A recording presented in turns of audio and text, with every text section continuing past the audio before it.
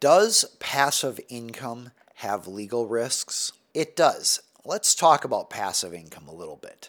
Passive income is a term that gets a lot of hype in get-rich-quick schemes, on YouTube videos, on social media. We all love the idea of not having to earn income, but instead being able to get it passively. I mean, wow, wouldn't that be fantastic to just have money rolling in and we don't have to work for it?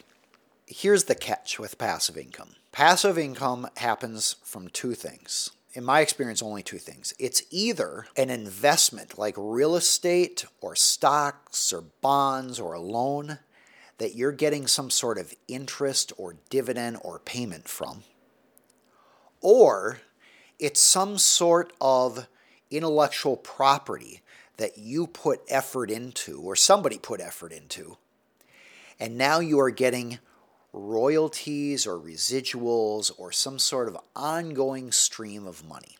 I'll give you an example.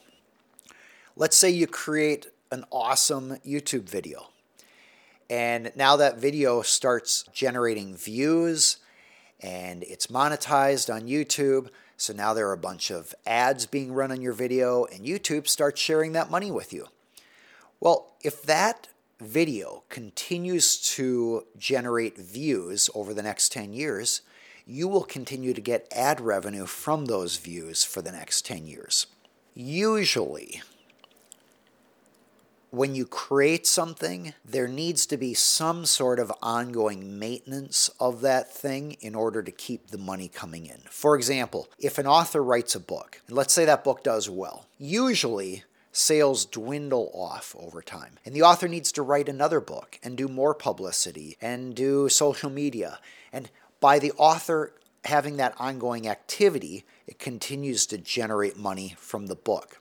A lot of times when people online are talking about passive income opportunities, they are not giving full attention to the fact that first, you have to create something in the beginning, which takes a lot of work, and you're not getting paid for that. The income is coming over time. So there's that upfront investment in creating something.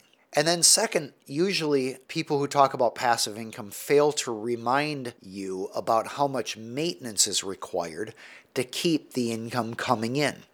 Even if you have money invested in the market, you generally need to manage that or pay somebody to manage it on your behalf.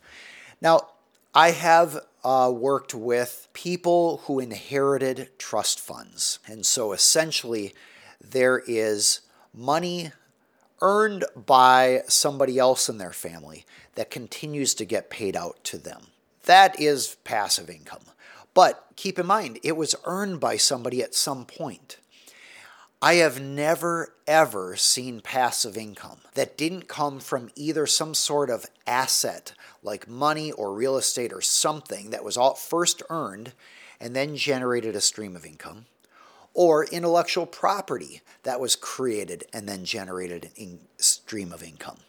So in my mind, you might even argue there is no such thing as passive income. There is a stream of income that you can get when you do a lot of work for free and have good success, or you build up a lot of wealth through hard work and then you invest that and have a stream of income. I think it might be more fair to say income can be passive once you have done a substantial investment, either building assets or intellectual property that creates a stream of income. But keep in mind, that involves a lot of work up front and no guarantee of payout. It really depends on the success of your investment or your intellectual property.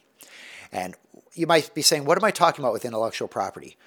Movies, songs, music, paintings, books, audiobooks, images, photography, a play, anything with creative value that people will pay for involves a lot of investment in creating it up front, and then the compensation ultimately comes later. Go ahead and call it passive income if you want, but it sure wasn't passive in the beginning. You're quite active in creating that.